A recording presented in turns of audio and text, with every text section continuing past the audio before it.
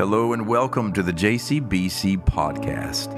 My name is Sean, and I'm so grateful that you found our podcast. Listen, the JCBC podcast is a collection of several sermons that have been preached over the years at Johns Creek Baptist Church.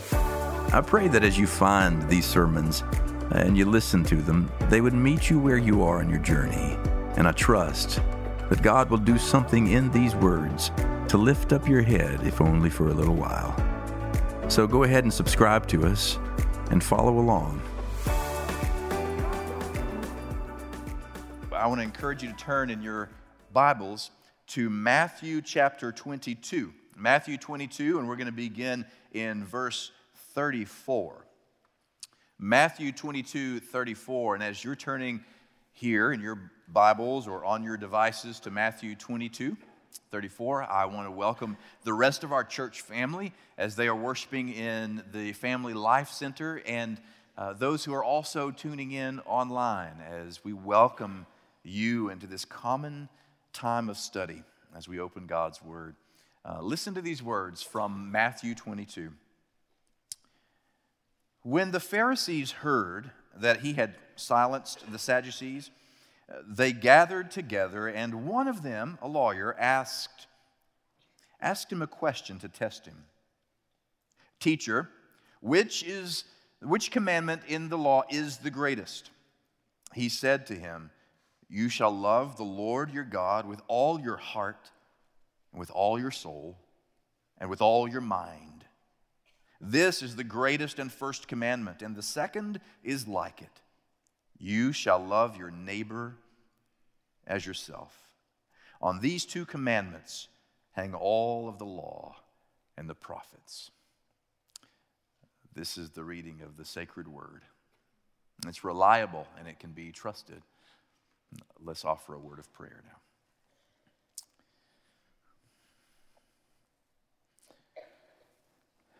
Most loving God, even as we gather now in prayer,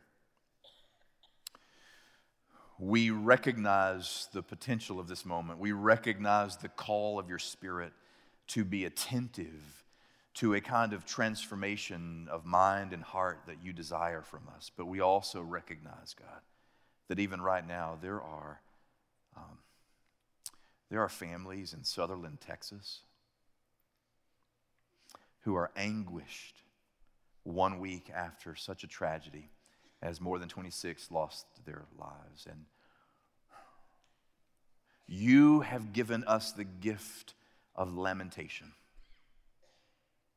You have given us permission to lament, to struggle, to anguish, to not move to easy answers, but to feel the weight of such loss. And that's what we do right now, God. Even now as your worshipers gather and we sing and we think and feel, we cannot move through this time together and ignore the injury, the pain of soul being felt by sisters and brothers in another church. We pray today for lives to be rebuilt. We pray for family members who lost children and adults to somehow cling to whatever faith they may have left. Will you show them today why you can still be trusted? Will you show them today and show us today how you can be trusted? Lord, be with us here and be with your worshipers as they gather in places all over your world. And speak to us so that when we leave this place, we are changed to the degree that we are able to make a better world, more reflective of the one you created in the first place. We pray these things in the name of Christ, the Lord of all life. Amen. Amen. Today, we continue in a new series, Semper Reformanda, or as my friend and professor corrected my pronunciation last week, semper reformanda. Okay, you got to put the right emphasis on the correct syllable. So semper reformanda. And today we're talking about Christ's ever-reforming church. But before we get into the topic of study today, I want to give credit where credit is due. There is a writer, a thinker, a theologian who I admire. Her name is Phyllis Tickle, and she wrote a book entitled The Great Emergence. You may want, if you're looking for a new book, to pick up The Great Emergence. It attempts to wrap words around this thing that's happening in this 21st century. This cultural, social upheaval, this shifting of the winds that is happening all around us as the church attempts to navigate those winds and clean off the lens through which we see and interpret the changing world around us. And much of the data that I'll share today and even some next week come not only from her work, but many others that I'll mention along the way. But before we get there, I need to tell you about a yard sale. How's that for a segue? So there was, years ago, Laura and the boys and I were moving from one city to another city. This was before we came to this city. Years ago, we moved from one city to the next, and we decided to throw a yard sale, a garage sale, a rummage sale, whatever you call it. You don't want to take the same junk you've been living with into your new life. So we decided to clear it out. What we decided to do was throw this yard sale, and it was massively successful. I mean, it was so successful, this rummage sale, that when we were prepared, we put it in the newspaper. People came knocking on our door the night before.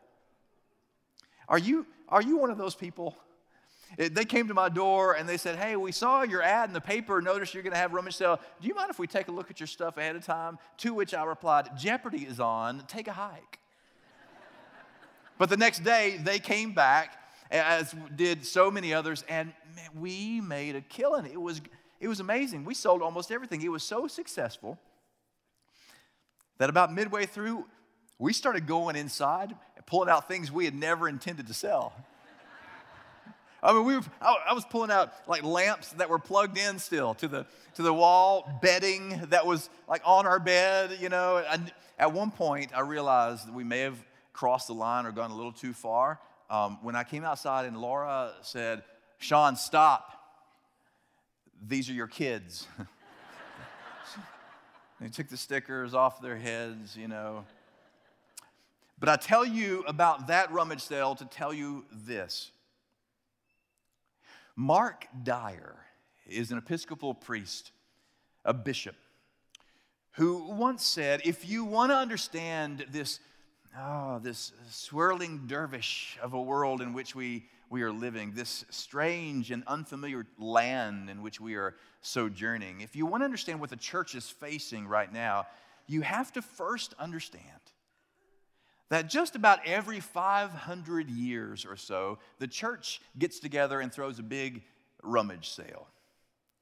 And every 500 years or so, it throws a rummage sale and it decides what to get rid of, what parts of the church and its system and its structure are no longer useful, no longer helpful, and what will they retain and hang on to for the years that are to follow. This happens, and he said this, and he's absolutely true. It's absolutely right. If you go back about 500 years from right now, you hit the Great Reformation. We talked about the Great Reformation last week a little bit. But if you go back 500 years before the Great Reformation, you hit the Great Schism. The Great Schism, that divide between Christianity in the East and Christianity in the West. If you take, which was a cataclysmic, seismic shift in the way we did theology and the way we functioned as a church. But if you go 500 years back before the Great Schism, you hit the Council of Chalcedon, a council in which some of the most important theological doctrines that you and I hold today were decided. Doctrines like, what was Jesus? Was he one person with two natures, or two natures with one person? Where did he come from? At the Council of Chalcedon, the way we thought of Christianity shifted forever. That was also the era in which the Roman Empire, which had become Christian, now collapsed. It was also the era of Gregory the Great, the Pope of the great reforms, who brought spirituality back into the system. But if you were to not stop there and go 500 years, once again, another click backward, you reach the turn of the era. A period of time that some are calling the Great Transformation, this convergence of philosophies and theologies and cultures and ethnicities, all in the first century. Even the calendar changes, right? From BC to AD. And if you stop long enough to pay attention to our journey from the first century forward, Mark is right. Mark Dyer is right. About every 500 years, we kind of throw a rummage sale. We go through a shift and we ask ourselves, what do we need to keep and what needs to be jettisoned? But as Tickle would say, if there was a rabbi in the congregation this morning, he would at this point stand up and say, hang on, this is all totally true. However, this is not just a Christian phenomenon, this every 500-year rummage sale where you got to rethink everything. This is also true in Judaism. This is a Judeo-Christian experience. Because if you go 500 years back before the Great Transformation, before year number 1, right, you hit the time of the Babylonian captivity, which is the end of First Temple Judaism and a new experience like they had never seen. But if you don't stop there and go 500 years again, back before the Babylonian captivity, you hit the Davidic dynasty, the rise of King David, and for the first time, leaving the time of the period of judges and moving to a unified kingdom, and with his son Solomon building the first temple, everything changes. But if we were to stop right there, and there were an imam in the congregation this morning, Tickle points out that the imam would step up and say, hang on, this is not just a Judeo-Christian experience, but also in Islam. We experience about every 500 years a shift, a reform, a kind of reformation. And if you begin dating around the mid part of the 7th century and move forward every 500 years, something happens and there's a major rethink, which is underway even now with extremes on each end of that world religion. He would say, this is not a Judeo-Christian experience, this is an Abrahamic faith experience.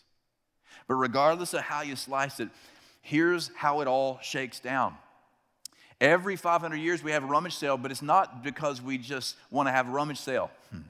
We have it because the culture around us, the context in which the church has been doing church, something happens globally that shifts the needle. And in a culture that is shifting, changing with social, global, economic, political winds that shift, the church has always, throughout the ages, had to respond to the shifting winds and become the church once again, but in a brand new way. Can I just walk you forward, back to the future from where I just took you? So let's start with Davidic dynasty. At the Davidic dynasty, do you realize the social, cultural, worldwide event going on? They moved from the time of judges to one centralized way of doing faith, one united kingdom. Do you realize what a cataclysmic shift that was in the mind, heart, and practice of the people of faith? During an era when the judges, different locales had their own judges who would execute justice, and there would be the practice of religion in different vicinities, but now with one temple. There's one unified way, and the temple means everything. And now we begin to centralize our thoughts about God and each other and community, because if God has a house, it's there in Jerusalem, in the temple that we have built. And now even our spirituality changes. Temple piety, praying, giving alms, fasting, making sacrifices. The sacrificial system that you and I know and reflect back on begins during First Temple Judaism, during this time of the Davidic dynasty, right? During Solomon's reign. But what happens? That reigns about 500 years until the Babylonians invade and sack the city. The Babylonians come and invade the city. They sack the city of Jerusalem and they burn the temple down. Hang on, temple, the central place where we defined faith. This is how we did the practice of our religion, and now it's gone. It's smoldering in ruins. And now what must we do? How must we live? See, the world around begins to shift, and it causes them to shift their theology and shift the way they practice their theology, right? And so you hear things in our Psalter. Psalm 37 may be one of the most gut-wrenching psalms in all the Psalter, in which it's written during a time of exile because they've now been taken away from Jerusalem. There is no temple. And there in 37, the psalmist says, there by the rivers of Babylon, we hung up our harps, the instrument that we use to worship. We hung them up because how do you worship? Our tormentors asked us for mirth, saying, sing us one of the songs of Zion, but how can you sing the Lord's song in a foreign land? See, you hear the resignation. Oh, it's all collapsed. I don't recognize the world around me anymore. But then in the same era, we hear the prophets rise up and say, you are in exile, yes. But the word of the Lord says, build houses and live in them. Plant vineyards and eat of its produce. Marry others and have children. And even in exile, you will discover the nearness of the God who has not forgotten you. Watch what happens. The world around them changes, so suddenly they have to change the way they think about God. Suddenly this is no longer a God who has one address and one locale, but this is a God who has followed us into exile. Are you kidding me? That means I don't have to give up my faith. And then we see the rise of synagogues, right? The rise of gatherings and outcroppings where we don't need brick and mortar. We gather in homes, living rooms, right? Well, that's during the Babylonian captivity. 500 years pass, and the resurrection of Christ has happened, and the followers of that rabbi, that carpenter's son, now are so overwhelmed by this cataclysmic event that they change everything about their lives. They say, no, he is everything. He was dead. We saw him crucified, and now he's alive. And he said that he is coming back, so we are ready. And to a first century audience, expecting him to come back by Thursday, they had to learn the world has shifted. He's not back yet. You cannot possibly fathom the depths of such despair. He said he was coming back. He said, some of you will not even see death before I return. I'm coming back. And they had bags packed, ready to follow him as the eastern sky breaks open, but he didn't come. The world around them shifted. Do you know what they then had to do? They had to organize. They had to elect leaders. They had to ordain deacons. They began to write down stories that used to be only told by mouth. Hey, remember that time we were walking down the village and Jesus was walking and this woman touched the hem of his garment and she was made well? Remember that time that he was walking out on the water and we thought it was a ghost, but it was him, and he said, come out, and I came out and I sang, but I kept my eyes on him and he brought me back up. Hey, remember that time we had that big picnic and there was a bunch of people and we didn't have enough food and he multiplied the fishes and the loaves? Remember all that? Well, all these stories. Remember when we went to the wedding? Remember that time with the wedding? And there was wine, but everybody drank all the wine. And so then he turned the water into Welch's grape juice. Remember? That was great. And all these stories that they were telling by word of mouth, now they had to write down because the ones who started telling those stories were dead. They're dying. So they had to throw a rummage sale and had to find a way to continue forward. And they did. They wrote them down, they gathered, they organized, and under great persecution through the first 3 centuries, they practiced their faith even at the threat of death itself, until in the 4th century, the emperor becomes a Christian. And the emperor makes Christianity the religion of the empire, and suddenly it was no longer difficult to be a Christian. You weren't only not going to be persecuted, but in many ways it became easy, comfortable, convenient, even lucrative. You couldn't run for office unless you were a Christian. You couldn't own certain property unless you were a Christian. There was a shift in the world, not always for the best. And the church had to decide what to do, especially at mark number 500, when the fall of Rome transpires and the empire that had created the infrastructure for the church to be so darn easy was now collapsing. How would they survive? And the rise of Gregory the Great, the Pope who established reforms and brought back the monastic orders and established the spirituality that would continue to pump life into the church through the Dark Ages until the 11th century. The Byzantines invade the East, and the Byzantine Empire now in the East, and there's this cataclysmic shift between Christianity in the East and the Christianity in the West. Christianity in the East, well, now they had to answer to an empire, but not in the West. In the East, they spoke Greek. In the West, they spoke Latin. In the East, they used leavened bread. In the West, they used unleavened bread. In the East, the person who had the authority was the Patriarch of Constantinople. But in the West, it was the Bishop of Rome, the Pope. And so they could not agree, and they excommunicated each other. And the great schism. And the church would have to find a way to live again. And in the West, they did. In the West, throughout Europe, now the Roman Catholic Church grew and flourished and gained all kinds of power and authority. And the ultimate authority that ultimately became corrupt was the corruption of the papacy, which Martin Luther 500 years later said, we got to do something about this. Don't forget that every time the church has shifted, it is because the world around them has so shifted that it resulted in the church being compelled to adapt, to move, to groove, to morph in such a way that they live past the shift. And Europe in the early 16th century was already a powder keg. Last week we heard Martin Luther tell us, didn't we? About how, well, it was like someone had poured gasoline all over Europe.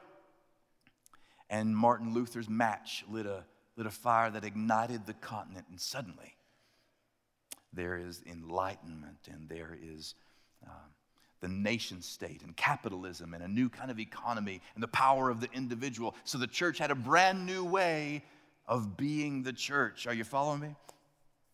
Shimon. Why does this matter? Not because you needed a history lesson today. It matters because here we are again. 500 years later, something is happening. And the world around us has shifted. If my grandfather, who was born in 1913 and who we buried in the early 1990s, if my grandfather could live 24 hours in today's world, he would not believe where we have come. He could not begin to fathom the world in which we live. This is a world that many are referring to as the Great Emergence. There is emerging all around us, with or without our permission, a kind of way to exist. And they didn't ask the church's permission. And that great emergence comes with all kinds of contours and dynamics, the likes of which we won't fully understand for another 100 years. But the church has to respond to it. I mean, we live right now in the age in which information is so readily accessible, you can know anything you want right now. You can know it all. You can. I mean, you can know everything. It doesn't mean you know what to do with what you know, but you can know it. The other day, we've been about a week, Jackson had lost his phone, broken his phone, so he had no telephone, which meant no way to communicate. And so I was in one town, out of the town a little bit, and he was in another place. And all of a sudden on my phone, there pops up this kind of thing through one of the apps that said, hey, Dad, this is Jackson. You don't recognize this phone number or this app, but it's me. Just want to let you know, blah, blah, blah, blah, blah, blah. He had found a way to communicate with me, even though the typical normal way that we communicate by phone was not available to us. That happened for two reasons. One, he's smarter than his dad. And two, because you can do that. We can have all the information we want. Last week, when the tragedy in Sutherland took place, we can know it right away. As soon as somebody tweets it or posts it, we can know it right away. We can know about this much information about it, but we can know it right away.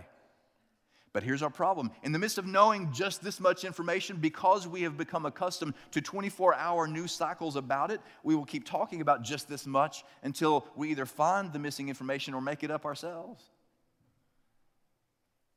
What does the church say about that?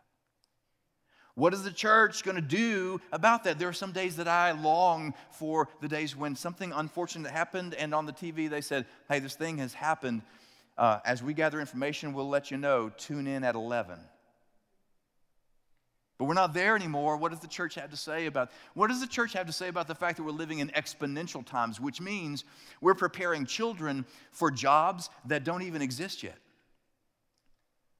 Not only that, but the average tech student who goes into a technical institute, by the time they go in as freshmen, by the time they're juniors, all the technological information they gathered as freshmen is obsolete by their junior year. What does the church say about that? What are we to do and how are we to live in the midst of that kind of world? Technologically, do you know there is a computer right now that is capable of over 124 petaflops? Do you know what a petaflop is? I didn't know what a petaflop was before. A petaflop is the computer's capacity to make a quadrillion decisions accurately in a second. This computer can make 124 quadrillion decisions in a second accurately. That's more decisions than Glenn Crossway makes in like a week. What does the church say about that? But perhaps the most poignant, the most relative to what we're doing here is that now we are living in this great emergence. We are living at a time where most agree it is what is referred to as a post-Christian era. A post-Christian era. Now, don't be alarmed by that word. Don't be alarmed by that phrase. All it means is this: we are living at a time when the church is no longer the theological or the political, social, cultural center that it once was. In other words, the world will make decisions without ever running it by the church. And if you doubt that we are in a post-Christian era, then just do me a favor. Go and make an appeal to the board responsible for your kids' Little League and ask them not to schedule anything on Sunday mornings. And then let me know how it turns out. That ship has sailed. But that's just a tiny, silly example. Do you realize that in every Christian era prior to this one, there was the pursuit of questions? What do we do about war and famine? What do we do about peace? What do we do about geopolitical shifts that will mean we may have to migrate? What will it mean economically? We ask questions about suffering and disease, and we ask questions about human ingenuity, human sexuality, about relationships, about politics. But in ages past, where do you go to get the answers? Well, in the patristic era, you went to the patriarchs, and they'll tell you the answer. During the pre-reform era, you go to the Pope, and the Pope tells you the answer. For the last 500 years, for we Protestants, you go to the Bible, and the Bible tells you the answer. But let me challenge you to do something. Go out and look. Right. FLC can't see this, but I just water dropped on you. Top that. Landed straight up. All right. What are we talking about? So the Bible, if you're wondering where do we find authority, where do we find some mooring point, where do we find a lighthouse in the sea, then just do me a favor. Take your Bible and go someplace and say to someone, hey, I notice you're going through some things. I know you're not a believer. I know you've rejected this, but the Bible says you ought to order your life this way. You know what they will say, right? So what? We are now entering in an era when the very things, the structures that have given us authority and direction and guidance in the greater world outside of these walls no longer mean the same that they once meant. It is a post-Christendom or post-Christian era. But can I just let you know a little secret? that could scare some people to death, that could threaten some people. Those facts could make some a little nervous, but it excites me to no end.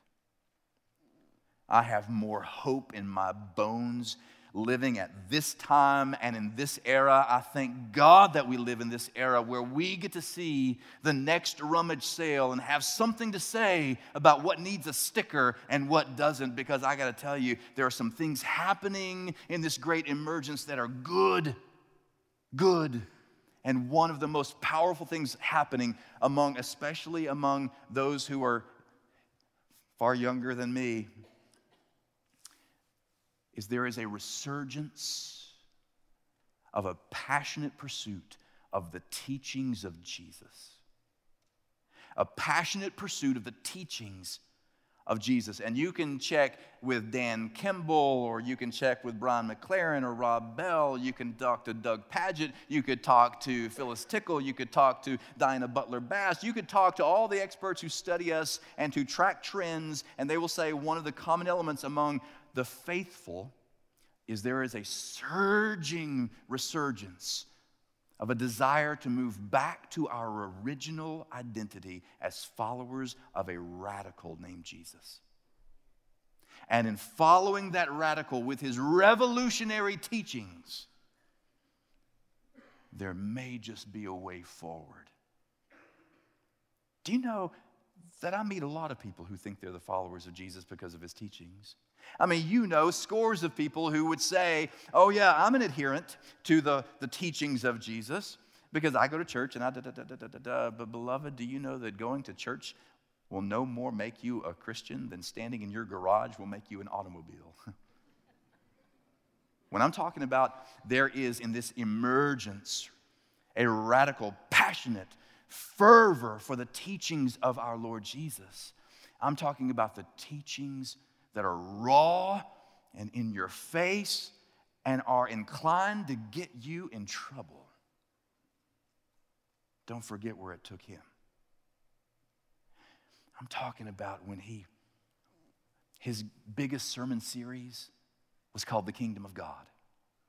Everywhere he went, the only sermon he taught was about the kingdom of God, the realm or the reign of God, the domain in which God exists. And Jesus consistently said, God is not one who is located in one location or one time period, but God is in all locations and in all time periods. This is the way he spoke of the kingdom. He says, it's close. Can you see it? Do you have the ears to hear it, the eyes to see it? He, in the teachings of Jesus, even suggested that those who were outside the religion, those who had no orthodox faith, could practice faith. One of my favorite conversations I had about a year or so ago was with a friend of mine who is not a Christian, and some of those are the best conversations, y'all. I love those raw, intimate, vulnerable conversations more than any kind that we can have. And I saw him out here locally, and it was close to Easter. And he came up to me and said, okay, Sean, I got a question. It's getting close to Easter. So this resurrection thing. He said, is it like literally a resurrection or like a metaphor? To which I said, yes. On the third day, he physically rose from the grave. God raised him up, and he was encountered by so many that they couldn't shut up about it. That's why we still talk about it. So yes, literally, but also metaphorically, because you know that thing down inside you that made you want to ask me that question? It's an inner aliveness in you. That's called resurrection. He looked at me, he said, wow, I think I just got chills. The teachings of Jesus are raw, they're real, And I'm not talking about there is a surge of a new allegiance to the infrastructure and the institution that carries the teachings of Jesus. I'm talking about the in-your-face teachings that will cause you to open up your life so wide that you welcome folks into your own journey that you never imagined you would welcome. I'm talking about the teachings of Jesus. And yeah, he said a bunch of other stuff too. He said, if you got a bunch of stuff, and you see somebody who doesn't have anything, give them some of your stuff. And he said, if somebody's hungry, give them something to eat, take them something to drink. There are all those teachings. But all of them are summarized in the passage we read a moment ago, because when a lawyer said, what's the most important thing? He said, the most important thing is love the Lord your God with all your heart, everything that's in you, your soul, your mind. Love your neighbor, love yourself.